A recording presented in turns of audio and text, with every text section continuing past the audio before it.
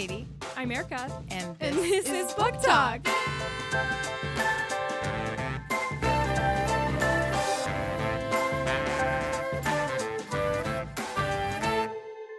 Hi, Erica. Hi, Katie. Happy Book Talk Day. Happy Book Talk Day. All right. Wait, can I still do my what's a week bit? Or is that cut? Just, little behind the scenes, little peek behind the curtain. This is like our fourth time trying to get this intro going, but I think we finally figured it out. Yeah, I've said hi we have 4 a good times. spot.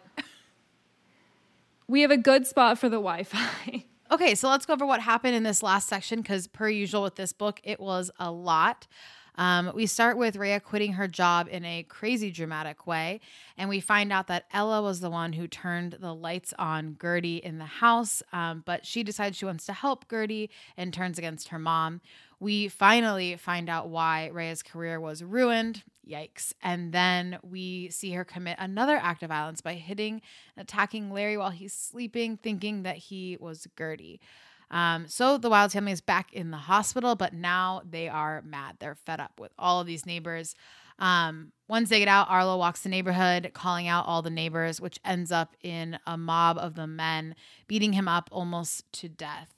The kids eventually go down in the hole to try to find Shelley and exonerate Arlo, which they do. And people seem to be semi coming around to the Willed side of the story, but we'll never know for sure because the scene ends with Rhea killing her whole family and then herself.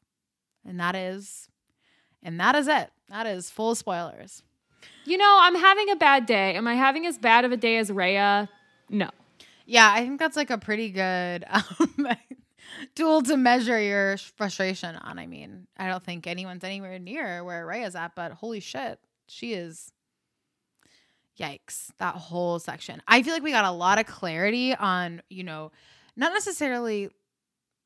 I feel like it did a good job of not necessarily pinpointing like what is actually going on with Rhea, but like we get a little bit more of her history to understand kind of that these acts of violence are not like, these are pretty baked into who she is, which is terrifying, I think.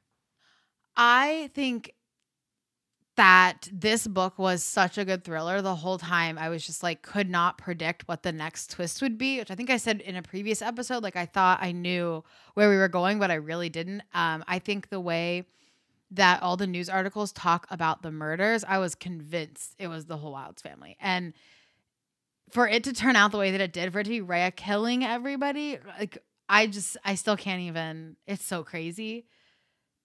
It's so crazy. What did you think about it? Last week I talked about the layers of suspense that Sarah had built throughout the book. And I think what I didn't realize at the time is that she was also leading us to expect that the Wilds were going to all die.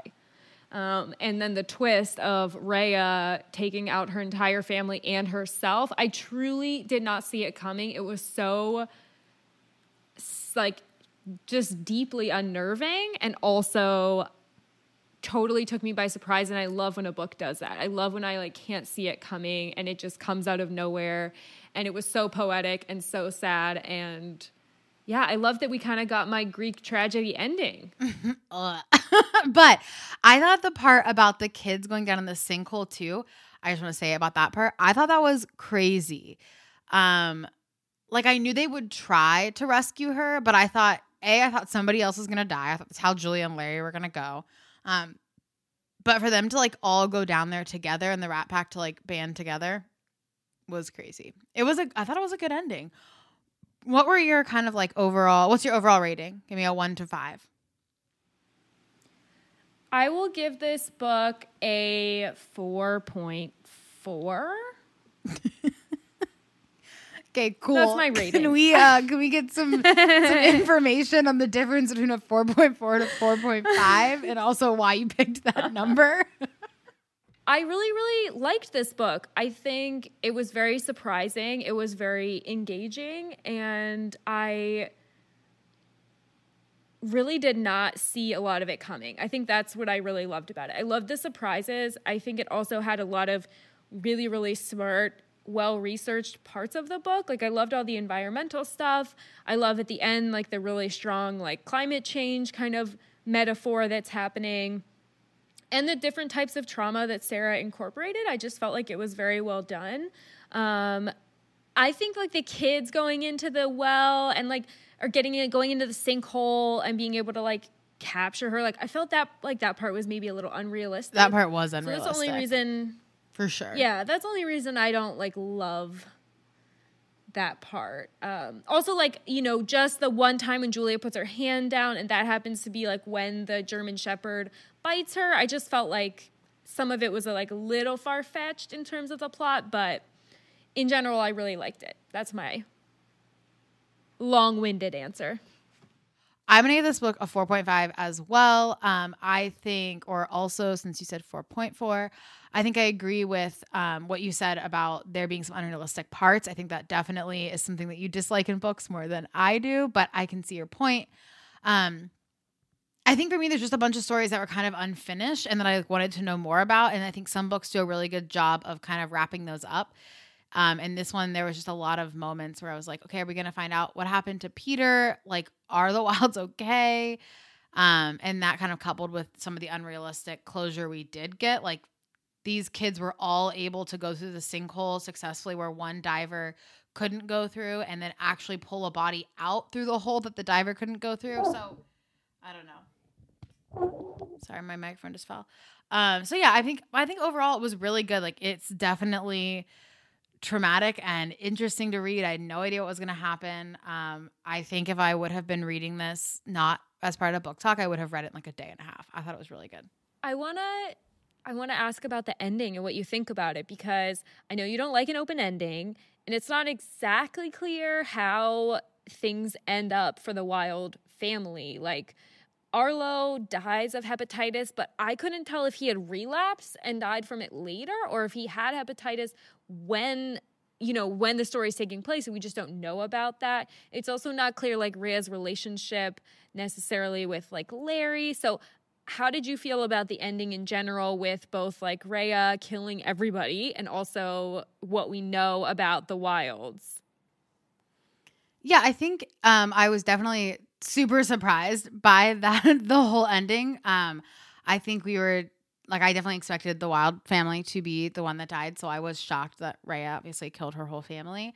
I think that my gut feeling at the end and the reason, or not the reason, but what I would assume the reason is for her leaving in the ending in the very far future where Arlo has died, where they're living in California, is that they are okay. And I think this is, kind of what we had talked about before. Like, I think this for me is not really an ending or an open ending, because I feel like at the end of the day, Rhea is gone. The Wilds are going to move. They're already packed up. That this neighborhood is never going to be the same. But I think like the tragedy and this particular trauma is really over with the death of that family. So to me, it's like, now we just have to deal with it. Now we have to just process it and move on. And we know what happens. Like, the drama happened, and now it's really like, how do we move on from here? But not, will we survive? So I liked it. I think there's enough left up to the imagination. You don't know exactly what happens to every single character, but I think enough to know nothing else crazy is going to happen. I don't know. What did you think of it?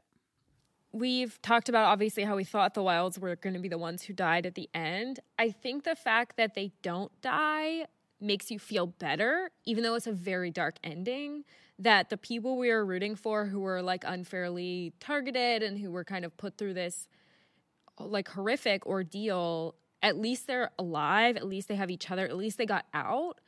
And that makes the super dark ending, which again, we like knew was coming. We were told it was coming.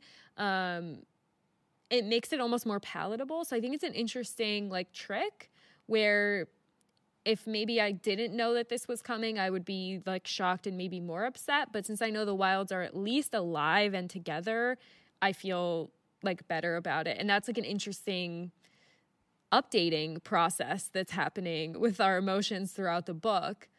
I think it would have just been like extremely tragic and horrific if the family who was really bullied throughout this whole book, who was really like attacked through this whole book, also then died. I feel like it's almost kind of a sense of justice that they get to live, that they survived this ordeal, and like a nod to their resiliency as well. But just like, it does give you some kind of hope that, not all is lost. Obviously, a lot is lost, but people did survive, and it will go on, Throughout this book until the very end, nobody changes their mind. So, I mean, they do, I guess. But really, like, they find Shelley, and then we read in some news articles that they're like, yeah, we saw the marks, we heard Ella, but could we really all have made it up? And then in the last news article of the whole book, Gertie says, like, what would prove it to you? He didn't do it. And then the media is like, okay, an admission of guilt.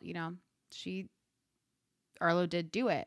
What do you think she's trying to say? Or what do you think about the fact that, like, their minds were not really changed by Rhea killing her family and by finding Shelley, that they're still not believing their kids? It's really difficult to change someone else's mind, and yet people do change their minds very quickly sometimes. But it's such a high bar. It's such a high threshold to convince someone to see something differently, especially when it's something that's so insidious. Like, this person is a bad person. This person is a cheater. This person is a liar. Those types of, like, labels really stick to someone, and they become difficult to, like, unwedge. And that doesn't mean that I don't think people can change their mind or update their beliefs, but I do think we respond differently, especially to negative information. I mean, it makes sense, like, evolutionarily, that, like, if there's a bad person in the tribe, you should remember that. You want to remember that, like, that predator who is notoriously aggressive. And so the negative things really stick a lot more to our psychology. And so I think that's part of what is happening here. Is it's part about the information, it's part about the nature of it, and then also this person who they already had priors about. They didn't like Arlo, they didn't trust him, they didn't trust their family, they already kind of excluded them, and this just confirms that they were right all along, and also that the evil is outside, the evil is not inside. And if the evil's outside, then you can push the outside away, you can cut it off, and instead of looking at your own things. So there's a lot of different pieces which are pushing them into this belief, and I think they would all have to move to get them to change their mind. And that's essentially what Gertie is saying. Like, what can I even offer you at this point? It's been so long, there's nothing that we can do to change your mind. Essentially, like, this is never going to leave us, which is really sad. I think it is true, when people say that whatever the evil is or whatever the threat is something that they can control or scapegoat, it's so much easier to handle than having to deal with all of your own shit. So I think that's what they're doing to this family. It's easy. And I think also there's just so much to be said about people not wanting to be wrong, not wanting to have made these decisions that are awful, like beating Arlo in the street, like, in order to justify that they're the kind of person that could do that to another human. They had to have had a good reason. And they don't want to believe anything other than that. And I think it's one of the Autumnellis who says, we couldn't have all been wrong. But, like, yep, you absolutely could all be wrong. But people, it's just another way to kind of justify some crazy actions. So, wow, what a read. What a read.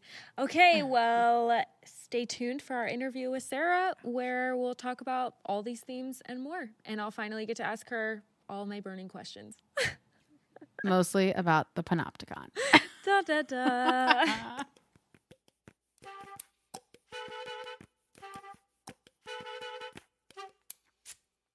My name's Sarah Langen. I wrote Good Neighbors. I studied writing at Columbia, which is where you are, Erica. And it's my fourth novel, but the first that I've published in a long time, since I had kids and sort of made some changes to my work. So it's a little bit of a departure from my previous three novels, which were squarely horror genre. Whereas this one, Good Neighbors, is probably, I kind of think it's literary, but everybody's calling it a thriller. So, and that's good, because whatever they call it that sells makes me happy. So, yeah. Right. Like, I'll take both categories. Thank you very much.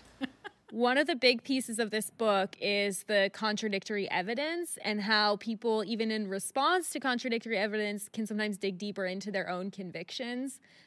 This definitely is like a hot topic that's happening with a lot of different topics today and a lot of different conversations that people are having, where people will just double down even when they get opposing information that might be correct. Is this something that you deliberately put into the book? Do you think it's like essentially part of human nature? Like, why was this such a feature of the book, with the parents not listening to their kids, with Rhea ignoring all of this correct information? What was your reasoning behind that choice? Yeah, I mean, I was trying to be reflective of the world we're living in now, and sort of some of the reasons we're so radicalized. That was my approach and why I came to the story. And I also did these, these sort of primary sources and things that I sort of interspersed the book with and the narrative, because I thought it would be interesting to tell a story where so often in real life, even if the event has happened to us personally, we don't have the overview. And we don't know exactly, someone might have an entirely different interpretation that is also true or defensible to them. And then on top of that, when we're living our lives, reading the paper about current events, it's really hard to parse the information in ways that feel honest and in ways that we can recognize. And I thought, wouldn't it be fun if I were to tell a story where the reader got to know exactly what the truth was and exactly how people were coming toward the same event and why they had so many different interpretations despite having the same set of facts? And so you have that with the characters when this story happens in the narrative, but then you also have, I was trying to make a comment on media and the ways that media sort of spins it. And then the ways that the characters over the years, because the story takes place in the near future, but then for years afterward, after this Maple Street massacre, the characters are like interviewed and they're asked, well, have you changed your mind? And I wanted to talk about, the ways that guilt and shame makes people sort of double down when they're wrong. And so they're like, no, I'm sure I'm right, despite the primary people recanting. I've decided that I'm still right. And I wanted to talk about that. And I wanted to talk about the effects that has on those people, because those people are not in good places in their lives. So it was that whole thing. And I thought it might be cathartic for someone to have an entire story and be able to read the story and think about the ways that story works as opposed to reality. We read a lot about generational trauma in many of the books we read. And in this story, both Gertie and Rhea are dealing with kind of the after effects of trauma they experienced as children. And we kind of watch Rhea really come to terms with that, with her own trauma and her own struggles in a really raw way that I feel like almost made me sympathetic to her character, even as we watch it break her. So it ends, obviously, with Rhea killing her whole family and then herself. So I'm just curious why you chose kind of that ending, and was it the only way for her to really, in your mind, kind of escape what she calls the murk or her own trauma? Were there any other alternative endings for her as you were writing, or was this always kind of the way it was going to end for them? That's a good question. So I made the promise from the beginning of the book that an entire family is murdered in cold blood. Correct. And we were not clear who that was. Yeah. And I knew, that was going to happen. So the issue was, how was I going to do it? And who was going to go? And I thought I wanted the story to have that kind of heft and weight to it. And I also felt like the audience, whether is going to upset them or not, needed that as well. And so I was there. And then, there was an option, right? The option is that the Wilds die. But I wasn't going to do that. And that's kind of it's a nasty story, because it ultimately is nihilistic. And it's saying look at us Americans, we're really bad people. So you have to think about the consequences of your your endings. The other consequence, I could have had Rhea just kill herself, right? But if I had done that, I would have turned her into the villain, and it's like a Wicked Witch of the West story, where she's gone, the witch is dead, and everyone's learned an important, valuable lesson, like an episode of Blossom or something. But that's not,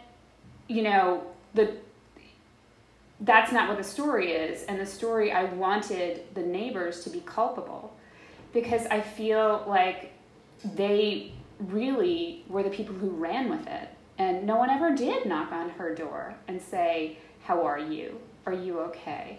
Oh my God, Rhea, I'm feeling like you're not recognizing that your daughter is missing and hurt. And I feel like you're trying to escape from that in crazy ways. Like, it's really apparent. Like, this idea that these neighbors were, like, dumb is wrong. Like, I think when you can really tell what anyone is thinking, no matter who you are, by just standing next to them and listening to the way they talk. And I think Rhea's pain was everywhere, was, like, screaming. Like, if you lived on that block, you felt her pain. And so the fact that everyone was like, I don't want to deal with her. I want to attack the Wilde family because I'm looking for a scapegoat in my own life. And, my own stuff is falling apart, is sort of what I was talking about and thinking about. And Rhea herself is such a damaged woman. And I loved her. I mean, I feel like she's come so far in the world. If you look at her upbringing, she was raised by no one. And she developed this coping mechanism that was quite spectacular. Like, a child at that age is going to invent magical thinking because she's so unsafe. Her father literally is just constantly drunk and having seizures from so much alcohol. So she's telling herself this story. It's okay. I'm not going to be alone in the house with a dead man. I'm magic. And if something really bad happens, I'll just go back in time and fix it. And like, that's just a natural thing for a very intelligent child to do. And so as she gets older, it becomes narcissism, this like veil. And that wound is so incredibly deep. And she's never had anyone approach her and say like, you're really fucked up. Like, you are so fucked up. And you just wonder what would have been different. And I just feel like she climbed to such incredible heights. Like, she was able to raise 4 kids despite all of this and lie. Like, she had all this internal pain, but she was still able to make it look like everything was okay. And so some of it was also about suburbia and this facade that I think mothers specifically are, forced to wear, to act like we're perfect. Because if we're not perfect, we threaten the society. I think we're really the last people that it's okay to just constantly criticize. And so she's got to act perfect. And I think that causes a lot of harm too. One thing that Katie and I have disagreed about is whether the Wildes essentially handled this entire thing well or terribly. And in the end, we don't really know exactly how they're doing or how well they process this as a family. In your mind, how are they doing? Are they okay at the end of this book, or are they destroyed because of what happened to them? Oh, that's a really good question.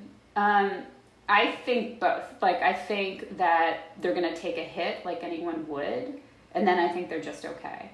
Like, I think there's such resilient people. Like, the same people who grew up the way they grew up. Arlo, like in my mind, I don't know how much of this I wrote, but there's a lot of backstory with Arlo.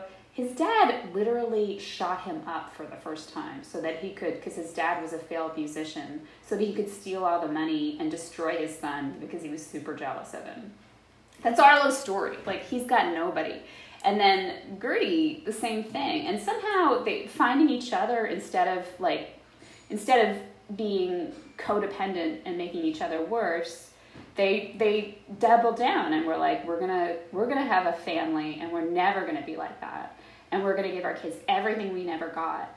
And it's so admirable to me, and it's such a conscious choice in ways that I think people who've been handed their lives never make. It's like you just have kids and then you move where your family lives and it's blah. But people who have to struggle for that. So I think, the next scene is like well, they got to get Arlo and Larry out of the hospital. And then, they're probably, I don't even think they'd sue. I think they'd just sell the house, move back someplace, and just figure it out. And just be really happy they still had each other. I think, yeah, that's kind of what we discussed. And I think when we talked about this, which I don't know if you've probably not listened to the other episodes, but in like when we're debating about it, I was saying I think that you can see how strong they are as a family. And it's not that it doesn't affect them or that they don't occasionally also break, but you see Julia like growing up too, as somebody who's experienced something awful in her childhood. You see her like kind of stepping up to, her mom is not okay. And when she says she is, Julia's like, okay, I believe you. Because it's, she's no longer like the kid who she realizes that in her head that her mom might be lying about being okay. And she just accepts it. I don't know. I think you see them kind of growing into strength, whether it's good or bad, whether they're getting strength through trauma and having to be resilient. Like, I think that they are still getting that in some way. I think it poses that good question of like, since we're all going to meet trauma in our lives, is it the trauma or is it the circumstances, like who we have to go to and whether we can talk about it, that makes weathering it possible? Yeah. Okay, good. I'm glad they're like okay, at least in your mind. I'm glad they're okay too. And they're in California at the end of the book, right? Oh, that's right. I forgot. I wrote in that Arlo gets this great job because he's inspired and he writes like music out of it. So yes, he comes out of retirement. Yeah, I love that. So I feel like they are okay and they move far away. And I think they're kind of just like, I mean, obviously no one's perfectly fine after that, but I feel like, yeah, they move on. They figure it out. Okay. So one thing Erica will not stop talking about, so we have to still keep talking about it, is did you intend... And, well, before I ask this question, did you say her name Rhea or Rhea? I say Rhea, but no one else does, so maybe I have it wrong. It's the Titan, the Titan Rhea, because the Titans eat their children. Rhea. So. Oh. Haha. Love that. Wow. I did not make that connection at all. Me neither. Wow.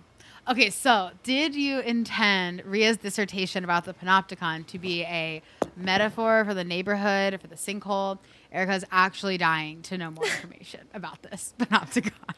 I kind of did. Yeah, I was thinking about the ways, but it was also a metaphor for social networks like Facebook and these things that have sort of torn us apart in crazy ways. So yeah, that was definitely on my mind. It was also in my mind. So if you ever read like Foucault and all of those, they get really masturbatory really quick, where it's like, it's really fun to read, but you're down a rabbit hole and you're like, oh my God, like I could sign, signify, or sign, like it never ends. And I feel like that's Rhea. Like, like she's just down this metaphor hole. And so I wanted it to be like this whole time she's like, and I'm a genius. And then you finally read the thesis and you're like, she's writing about her alcoholic father and has no idea. And she thinks she's talking about Foucault, I thought Rhea was in it. I wanted to say, I don't know anything about the Panopticon, but I did think she was a part of it. Yeah, I gave like a 2-minute, blurb about what the Panopticon is in Foucault's theory and what it would mean if it was an inverse Panopticon. And I was like, so maybe the neighbors are the ones watching in the center and they're surveilling each other. So I kind of like, I loved that like thread throughout it. I felt like there was just like little like academic gems. I feel like if I also was into like environmental science, I would have the same reaction because there's so much interesting stuff about the toxins and the type of sinkhole and how it's reacting and like the smell, like all of these things made it so real, but I don't know anything about the environment. But reading about Foucault, I was like, so fun. I loved it. I'm glad no one else has asked about it. It's been 6 months out. I have to stop Erica every episode. It was funny, right? Like, like so no one. It is. No one laughed. And then I think doesn't like someone comments like, "Did you read that crazy thesis?" Yeah. now that I am hearing you speak about the book, I feel like I'm getting so many more layers. There's so many interesting things in terms of like human psychology that are woven through this book. And one of them is really about this like mob mentality and how the group of neighbors like transform each other and kind of like act as this unit and convince themselves as a unit of things that are maybe not real. You know, have you thought about mob mentality at all? Do you think people are able to speak out against the group successfully? And, you know, do you think that this like visceral need the neighbors had to protect their children and their neighborhood affected their ability to think critically? I think there are a couple of things at play. Like, I have studied mob mentality. I especially looked at the Kitty Genovese story and the Stanford prison experiments. And I was taught those as factual when I was in college, but they're not. They're lies. Kitty Genovese didn't die alone, and her neighbors absolutely called the police, and the police just used it to cover it up. But even more interesting is the reason that urban legend got legs was because it was a really nice excuse for white flight, because white people could be like, we're leaving because we're so bad, not because we have black neighbors. So the more you get into a story, the more nuanced it becomes. And then the Stanford prison experiments, again, just garbage. And like it's offensive to me that's even taught. And its premise is that people are so weak that they'll never speak up for anything. They'll just always be told what to do by authority. And it's a lie. And so when I was writing Good Neighbors, the more I thought about it, the more I was like, I have to create circumstances that make this believable. And the first circumstance is that half the neighbors leave, the people with the wherewithal and, frankly, the better judgment. So they're gone. And then what you have is the people who've got an axe to grind. You know, they're either they can't leave because they can't afford to. But remember, there's literally toxic fumes coming up. So, and they're there because they want to find out what happened to Shelley. And I think they're just more vulnerable. But even within that subset, maybe half of the people are actually a mob. And so then, but those people are really harmful. And I do think that these kinds of mobs happen more and more because bad actors get them going and because it makes them feel like powerful in a world that they have no control over. So one metaphor we did talk about that seems pretty clear throughout here is about climate change. And in particular, you know, when the kids rescue Shelley out of the sinkhole, how young people in this story and in general really are being seen having the courage to do what needs to be done. So I think we're wondering what made you want to write a horror story or a thriller or a literary book spurred by, like the horror story. Wow, let me say that part again. Literary book. The tragedy in this book is really spurred by inaction against climate change. So what kind of inspired that storyline? Well, I studied climate change in grad school. And back then, there was this one class called Thermodynamics of Global Warming. And this was when people I knew in their jobs in New York were being taught climate change wasn't real because, you know, hired PhDs with degrees in like dermatology were pretending they knew something and telling employees, don't worry about it. Let's just keep burning so much stuff. So I think this was like, I don't know, 2005, 2006. I remember raising my hand. It was the last day of class, and I was like, so how reversible is this? the teacher was like, you know, he's an expert in the field. And he was like, because we proved it. We'd done every bit of modeling. We'd taken everything into account. It was like, they're beyond any doubt. This is just the deal. And he was like, I don't think so. And I was like, oh my God, like the stuff that we're modeling is insane. It's like the world will be refugees. like just nuts stuff. And the idea that this is not only happening but irreversible and no one was listening to it since 1970 is kind of whoa. So I mean, I think that there's one story right now in the world, and it's global warming. There are no other stories. So interesting. I'm also now I'm like spinning out from an academic standpoint because I'm like, wow, the thing that we're not talking about, like we are Rhea and we're going to destroy ourselves as we ignore all of the real problems that are happening literally like in our society. That's so interesting. Oh man. So you mentioned this earlier, the format of having these like news articles and kind of interviews throughout the book. Was that a tactical choice that you made early on, that you knew you wanted to do it that way? Or was that something that was added later? Like, how did you make that decision, and, when did it come into play? I think, so I wrote the prologue early on, and so that is going to happen, but I didn't know the extent to which I would be using those notes until I think I came to a sticking point, and that point is where the neighbors turn, right before the brick is thrown. And I was like, I don't know how I make this plausible. And somehow just putting those articles in just made it feel natural and more believable. The way that the tide turns and the sentiment against the wilds becomes sort of calcified. And so it was just a trick. What is your general writing process like? And what inspires you to write this book or anything else you've written? My process is just like I sort of dig in and get lost. And then hopefully I have a deadline that like makes me find my way. I didn't with Good Neighbors, which was cool. I wrote this book called The Clinic, and it took me 5 years to write it, and then I couldn't sell it. And I was like, oh, this is the worst thing. I'm so brokenhearted. And then I kind of pulled myself together, and I had this fragment of a novel that I put aside, and it was Good Neighbors.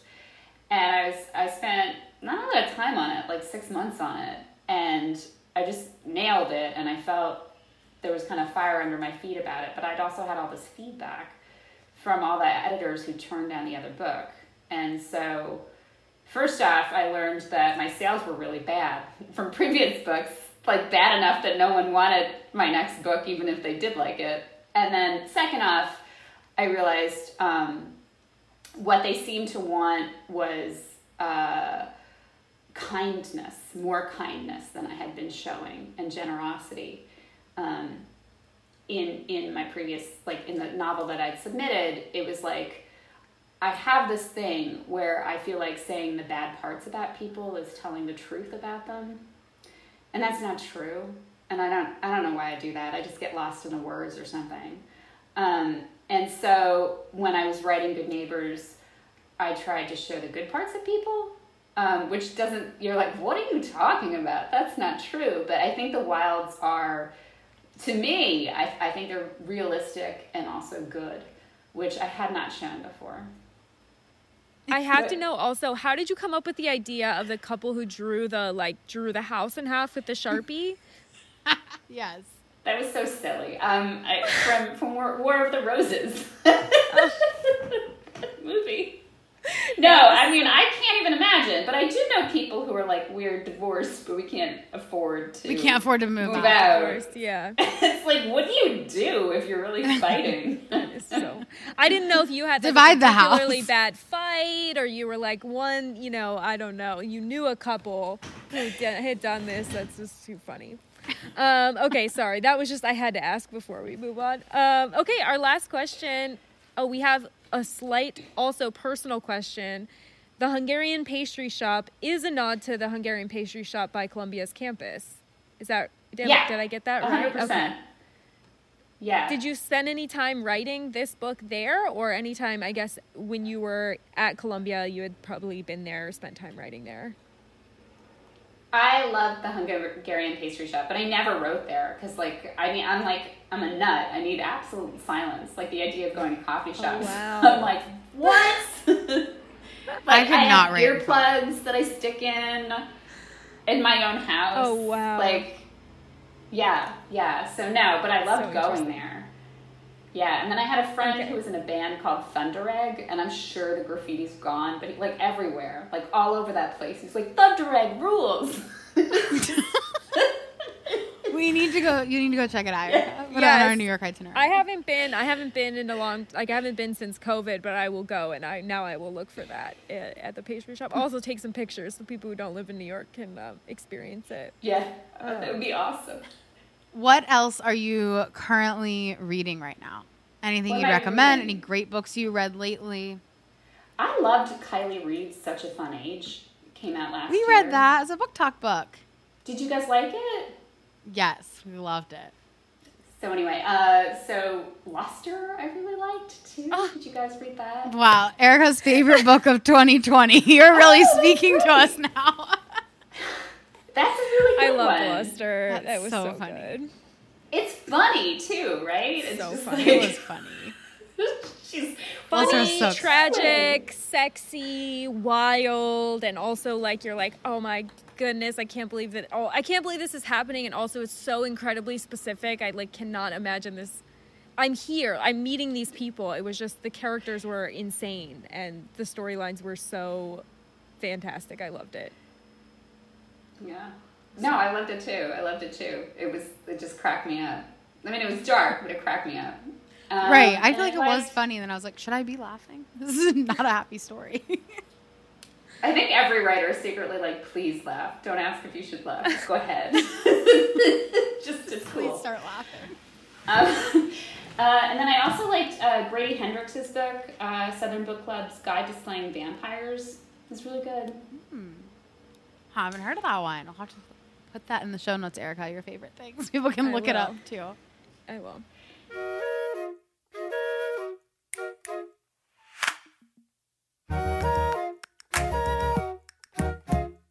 Talk, talk. Talk, talk. Hi from Mexico. Hola from Mexico. I'm realizing my Spanish is so bad after being here for so long. I can't believe I took a year of Spanish in high school. That's so funny about that. Like, yeah, you took 1 year in high school. Like, are you shocked that you don't remember it? I feel like I was impressed how much I did remember when I went to Columbia, but I also feel like I took like 3 years in high school and a year in college. So you being like, I took 1 year, I'm shocked I can't converse with everyone. Yay for being in Mexico. I just got back from vacation too. I think mine was a little bit less of like a logistical nightmare, but that's because it's, a destination my family goes to every year. So it's the logistics are done. That definitely helps. Yes, I read 3 books. So I'll start with, I read The Kitchen Front, which I read a review of like a year ago, and I was like, I feel like I would really enjoy this book. And it's just like a World War II historical fiction. And in comparison to the Kristen Hanna book, which I feel like people either loved or really hated, this one is much more uplifting. Still about the strength of women and their resiliency and about really their war, kind of the other front of World War II. And about grief and loss and also friendship. So I thought it was very sweet. There's also a lot of, basically it's like these 4 women who come together through these crazy circumstances. They're in a cooking competition, each trying to like better their life and get out of their current situation, and end up becoming like a sort of chosen family. It's very sweet. And there's also a lot of like really good, not really good, but really innovative recipes, which I thought was kind of fun to read, like what people would actually cook with what they were rationed. And so it was cool. And then I read Good Company, which is by Cynthia Sweeney, which wrote The Nest, which I liked, but I thought The Nest was a little bit slow moving. Good Company is good. It's cute. It's about a drama company called The Good Company in New York. There's a bunch of different stories in it. It's good. It's like an ensemble drama, I think is what they're called, when there's like 10 different stories. Yeah, it was very cute. I liked it a lot. I liked it better than The Nest. And then I also read An American Marriage by Tayari Jones, and I did not love it.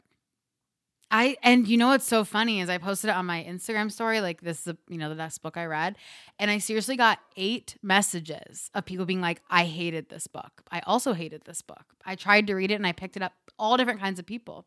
It was wild. It just was not good. Like the things that it said about marriage, I did not like the things that it said about like, I don't know, this like love and relationship. And I mean, there were some good themes to it, but I set it down 4 times, and at the end I was like, I have to just finish this book.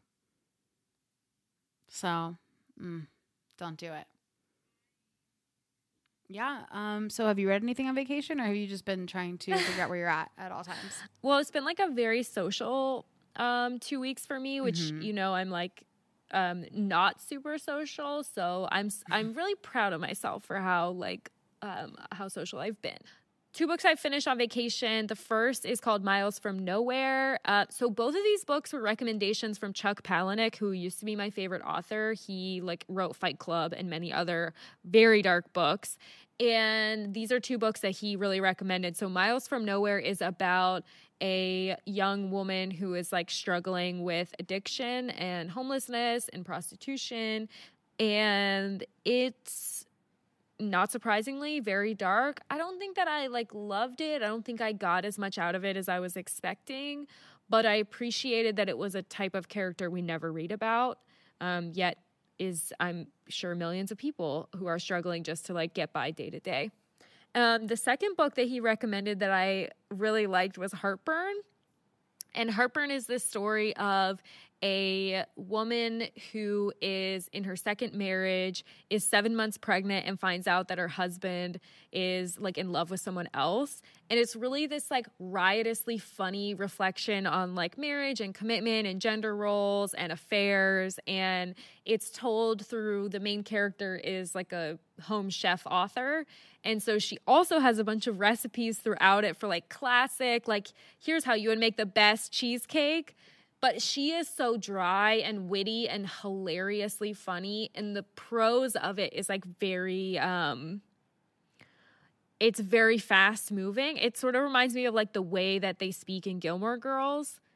That's how she's writing this quickly with all of these little jokes and all of these asides, and very metropolitan New York City socialite almost. And I thought it was hysterically funny. Also gets you kind of gets deep out of nowhere. And I thought that was a good one. So read that. I'll put that on my list.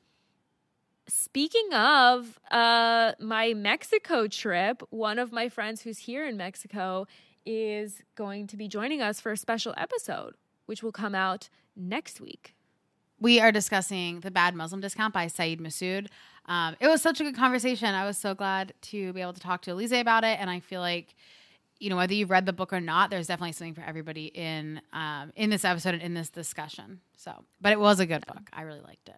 Yeah, so Bad Muslim Discount talks about Muslim families who are in California, and I happen to have a best friend who is Muslim who also grew up in California, and so she joined us to talk about how she related to some of the themes of the book: religion, shame, guilt, sexuality, relationships. And we kind of spiral out into some deep topics. So I think it's an interesting one, whether you've read the book or not. And then after Bad Muslim Discount, we're going to start reading Transcendent Kingdom. So check our Instagram page at booktalk_podcast. We will post the schedule on our Instagram page so you can read along with us, or of course, read at your own pace and listen to the episodes whenever you get to that section. I can't wait to read this book and take it off my to-be-read list where it has been living forever. Same.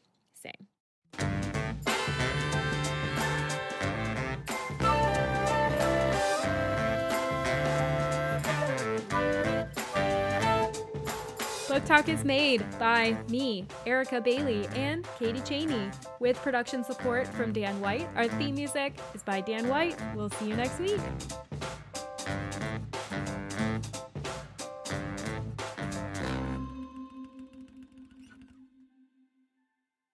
Wow, if this isn't a podcasting adventure, what is one,